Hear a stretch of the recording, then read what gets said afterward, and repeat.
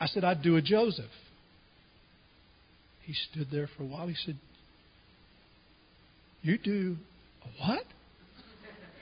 I said, I do a Joseph. He says, you mind telling me what that is? I said, well, you know Joseph in the Bible. He was in Egypt. He was in Potiphar's house. He says, what are you talking about? For the next hour and a half, while the machines went on running, I got to tell him the story of Joseph. And that was just the beginning of it. All these guys in the steam plant would come to me. One of the lousiest, raunchiest guy in the steam department cornered me one time in the locker room. Now, I knew this was going to be it. It was going to be me or him. I mean, I was going to deck him because I knew he was going to do something foul because he had a reputation of that. He cornered me in the locker room. He said, would you mind sitting down there? I said, yeah, okay. And I had my fist balled. I mean, man, I was going to let him have it. He said, I got to ask you a question. I said, go right ahead. He said, is Jesus coming soon? Let me tell you, folks, there is golden opportunities all around you. God has called you as a priest, and He wants you to share life with people. First, go to Jesus and drink. But listen to this. This is what He's saying to the priests of that day. Not you. You have left God's paths. Your guidance has caused many to stumble into sin. You have corrupted the covenant I made with the Levites, says the Lord Almighty. So I've made you despised and humiliated in the eyes of all the people. For you have not obeyed me, but you've shown partiality in your interpretation of the law. They weren't living for Him. And because they weren't living for Him, people were saying this. If that's what a Christian is, I don't want any parts of that. God forbid. God forbid that anybody ever say that about you. And see, so we Christians, man, we mess things up. We get so stinking religious. We get religion it's horrible. I don't think God likes religious. And we think that we're correct, and we think that we're right, and we don't go there, and we don't do this. And we don't give life either. God help us. Now he goes on to marriage. Are we not all children of the same Father? Are we not all created by the same God? Then why are we faithless to each other, violating the covenant of our ancestors? In Judah, in Israel, and in Jerusalem there's treachery. For the men of Judah have defiled the Lord's beloved sanctuary by marrying women who worship idols. May the Lord cut off from the nation of Israel every last man who has done this and yet brings an offering to the Lord Almighty. Here's another thing you do. You cover the Lord's altar with tears, weeping and groaning because He pays no attention to your offerings and He doesn't accept them with pleasure. You cry out, why has the Lord abandoned me? I'll tell you why. Because the Lord witnessed the vows you and your wife made to each other on your wedding day when you were young. But you have been disloyal to her, though she remained your faithful companion, the wife of your marriage vows. Didn't the Lord make you one with your wife? In body and spirit you are His. And what does He want? Godly children from your union. So guard yourself, remain loyal to the wife of your youth. For I hate divorce, says the Lord, the God of Israel. It's as cruel as putting on a victim's blood-stained coat, says the Lord Almighty. So guard yourself. Always remain loyal to your wife. It's as cruel as going in where somebody has died and ransacking the body. That's what He's saying. It's cruel. It's obscene. It's wrong. They'd left the wife of their youth and they've got what we call today trophy wives. Trophy wife is when a guy gets it made in business or whatever, and he's got plenty of money, so he dumps the old lady, and he finds some little floozy, and he marries her. That's his trophy wife. Everybody's jealous of him. Listen, it used to be that only happened in the world, but God help us. God help us. I hear of it happening with pastors and bishops and apostles. God hates divorce. Why does He hate divorce? Because of the damage it does. Because of the damage it does. My parents were divorced when I was 7 years old. I was brought up in boarding school. It's only the grace of God I'm here today. Only the grace of God. God hates divorce. But listen to this. This is what Sarah shared with you this morning. This is precious. What does He want? Godly children from your union. Listen, I might bend somebody's nose a little bit by saying this, but be bent. I don't mind. I'm not going to be here next week.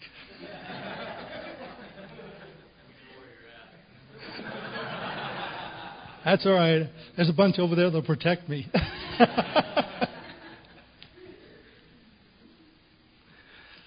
We have bought the world's song. Wait until you've got a career before you get married. Don't you girls want a career? You need a career. And then when you get married, be sure you only have the American average of 1.2 children. Now, we bought that from the world. What does God say about marriage, and what does God say about children? What does God say? I mean, have we as a church even stopped to think what God might say about this? God says that children are a gift from Him. They are a gift from Him. And blessed is the man that has his quiver full. Now, my dad, yes, amen. My dad was a Bible scholar. And his opinion that a quiver full, which was the quiver that the archers held on their back to hold arrows, was 4 arrows. He had 4 children. Now, we wanted to have 6, but because of there was a danger in our having any more children, we only had 4. But, folks, when in the 70s, when Janet and I first walked into the little 4-square church in Roanoke, we caused revival. Because they had 30 people, and when we walked in, they had 36. And people used to look at us and say, how do you manage with all these children? We wanted more. I've got 13 grandchildren now. I'm lobbying for 14. Why? Here's the world. Here's the world. And God help you if you've ever let it come past your lips. But here's the world. You don't want to bring children into this horrible world, do you? I want to bring children into this world that will be on fire for God. I want to bring children into this world that will be the salt of the earth. I want to bring children into this world that will shed the light wherever they go. Don't buy the world's story. And Sarah said, God will come to her where she is. And her ministry will not be any less because she has children. God was saying to her, you take care of that child, you rear that child to be a godly child. And I'll come to you and I'll bless you. Your ministry will not be diminished. Hear that, wives. Don't buy the world's story that you got to be out there. Get somebody to watch your kids so you can be out there. Garbage. God wants marriages that will bring honor to Him, and He wants parents that will raise children that are godly children to infest this earth, infest this nation with goodness and the glory of God. Listen, if that got up against any of you, talk to the Lord about it. You have wearied the Lord with your words. Wearied Him? How have we wearied Him? You have wearied Him by suggesting the Lord favors evildoers since He does not punish them. You have wearied Him by asking, where is the God of justice? Now it goes on from here to talk about the second coming of Jesus. And what God says there is, don't you look around you and say, where is the God of justice? He's coming. He's coming. The God of justice is coming. There is going to be a judgment throne where He will judge everybody. And justice will be done, but not right now in this world. So stop wearying the Lord with your words and look for His coming. And let all the justice that needs to be done. Maybe you've had injustice in your life. God's seen it. He knows about it. He's going to take care of it. You don't have to take care of it, and you don't have to live under the pressure of, I wish it was taken care of now. It'll be taken care of in that day when He comes. Let's go on. I am the Lord and I do not change. This is verse 6 of chapter 3. That is why you descendants of Jacob are not already completely destroyed. How many of you can say with me, because He's God is the only reason I'm not destroyed? I mean, if I was God, you'd all be gone. And me too. And me too. But because He's God, we're not destroyed. Ever since the days of your ancestors, you've scorned my laws and failed to obey them. Now return to me and I will return to you, says the Lord Almighty. And these people say just exactly what we would say. You ask, how can we return? What do you mean? Return. I didn't think we left. How can we return? What's the deal here, God? He's saying, return to me. Return to me. But we never left. What's the deal? Here's the deal. Should a people cheat God? Should a people cheat God? Yet you've cheated me. You know, one of the things about meeting together with the pastors is we get to hear what's happening in each other's churches. You're a good bunch. I've heard that. But you know what's happened in all our churches in Mooresville since 9/11? See, I'm not in my church, I can say this. Giving's gone down. Giving's gone down. Now, I don't know what's happened in your life. Maybe things have got tight. But isn't it strange that when things get tight, we stop giving to the work of God? I mean, what's with this? Are our priorities right? Listen, God says, return to me. And we say, here I come, O Lord, just as I am. Without, here I come. Here I am, Lord. He says, now pull out your billfold. Huh? What? Get thee behind me, Satan. Don't like preachers that talk about money, do we? But this is God talking. This is not me talking. This is God talking. He's saying, return to me. Return to you. How in the world are we going to return to you? We never left. Bring your offerings into the church. I can't believe you'd say that, God. Yes, He did. Yes, He did. Just read it through for yourself. Ask the Holy Spirit to explain it to you and see if I'm not right. How can we return? Should a people cheat God? You've cheated me. What do you mean? When did we ever cheat you? You've cheated me of the tithes and offerings due to me. You are under a curse, for your whole nation has been treating me. Bring the tithes into the storehouse, so there will be enough food in my temple. If you do, says the Lord Almighty, and you all know the rest. But don't forget the first part. Return to me, says the Lord. How do I return to you? You return to me by putting your money where your mouth is. Think it over. Think it over. What's the promise? What's the promise? Go ahead and start tithing again. Go ahead and start giving to the work of the Lord again. If you do, says the Lord Almighty, I'll open the windows of heaven for you. I'll pour out a blessing so great you won't have enough room to take it in. Try it. Try it. Let me prove it to you. This is the only place in the Bible where God says, try me. This is it. The only place where God says, test me. Check me out, says God. Do what you... Return to me, says God. Bringing your billfold in hand. Return to me. And I'll pour out a blessing on you you can't contain. I will guard them from insects and disease. That's the version I'm reading from. You know better where it says in the King James, I will rebuke the devourer for your sake. And I like that. I will rebuke the devourer for your sake, says the Lord Almighty. Then all nations will call you blessed, for your land will be such a delight, says the Lord Almighty. Now, every preacher gets to that point and takes up an offering, right? I'm not going to take up an offering. I'm going to finish this. I'm going to finish this because God says right after this, you've said terrible things about me. You've said terrible things about me. And just like us, we say, what do you mean?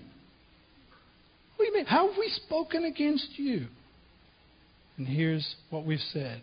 And you know, at different times in our Christian walk, I think we've all been guilty of saying this. God forgive us, but I know I have. Listen to this. You've said, what's the use of serving God? What have we gained by obeying His commands or trying to show the Lord Almighty we're sorry for our sins? There's been times in my life where things have been going hard. Pastoring a church is not all roses, not by a long shot. There's some terrible trials that every pastor goes through. Every pastor's heart bleeds when a person walks away from God. Every pastor's heart is broken when somebody falls in sin. There's other things too. There's Christians that can be awful mean and ugly. See, I can tell you this. Can't say this in my church. But there's a time in my church when somebody cornered me, a dear, sweet, lovely, gray-headed old lady. The butter wouldn't melt in her mouth. She was so lovely, such a child of God. Cornered me in the nursery, waved a finger under my nose and said, "We can get rid of you." I said, "No, you can't." She said, "We can get rid of you." I said, "No, you can't." She said, "The only person that can move me out of Mooresville is God." She said, "We can get rid of you. We got rid of the last two." It's times like that when you say, what profit is there in serving God? What have we gained by obeying His commands or trying to show the Lord Almighty we're sorry for our sins? Now here's the wrong way to go. From now on we'll say, blessed are the arrogant. For those who do evil get rich, and those who dare God to punish them go free of harm. It's tough, isn't it? Isn't it tough when you're serving God with all your heart, and it seems like those that are evil are prospering, and you're not? Isn't it tough when things are just not going right in your life, on your job, or with your finances even, and you're saying, what's the point of serving God? Listen. Then those who feared the Lord spoke with each other. This is after hearing this little conversation between God and Israel. And the Lord listened to what they said. In His presence, a scroll of remembrance was written to record the names of those who feared Him and loved to think about Him. Listen, we've got no promise America's going to continue the way it's going. We've got no promise that the affluence and the blessings that we've enjoyed all these years is going to continue. It's going to come a time where it's really going to show those who are following God because they love Him and because He loves them, rather than for what they can get from Him. But those who feared the Lord, in His presence a scroll of remembrance was written to record the names of those who feared Him and loved to think about Him. They will be my people, says the Lord Almighty. On the day when I act, they will be my own special treasure. I will spare them as a father spares an obedient and dutiful child. Then you will again see the difference between the righteous and the wicked, between those who serve God and those who do not. Listen, if you will pledge yourself to the Lord in spite of the circumstances, in spite of the world around you, I'll tell you, there's coming a day when God will point to you and He will say, that is my special person. That is my special person. I will cause them to be blessed. For eternity they will be blessed. Which would you rather have? Be blessed for 70 years on this life, or 90 or 100 if you live that long, or be blessed forever? Which would you prefer? The Lord Almighty says the day of judgment is coming, burning like a furnace. The arrogant and the wicked will be burned up like straw on that day. They will be consumed like a tree, roots and all. But for you who fear my name, the Son of Righteousness will rise with healing in His wings, and you will go free, leaping with joy like calves led out to pasture. There is going to come a day when it's not the music will make you jump. It's not the excitement of being in His presence here on earth that will make you twirl around. There's going to come a day when this stiff, upper-lipped Englishman is going to go berserk with happiness. I will make an absolute fool of myself, because it'll be the day when I stand in His presence and He says to me, you're my special child. Well done, thou good and faithful servant. Enter into the joys of thy Lord. And you're going to see an Englishman come apart. But you won't be watching, because you'll be coming apart too. God wants to have an ongoing conversation with His people. He wants to talk to you about the things that are troubling you. He wants to correct you in certain areas. But understand this. He starts out with this. I love you. I love you. Never, ever doubt His love. Amen.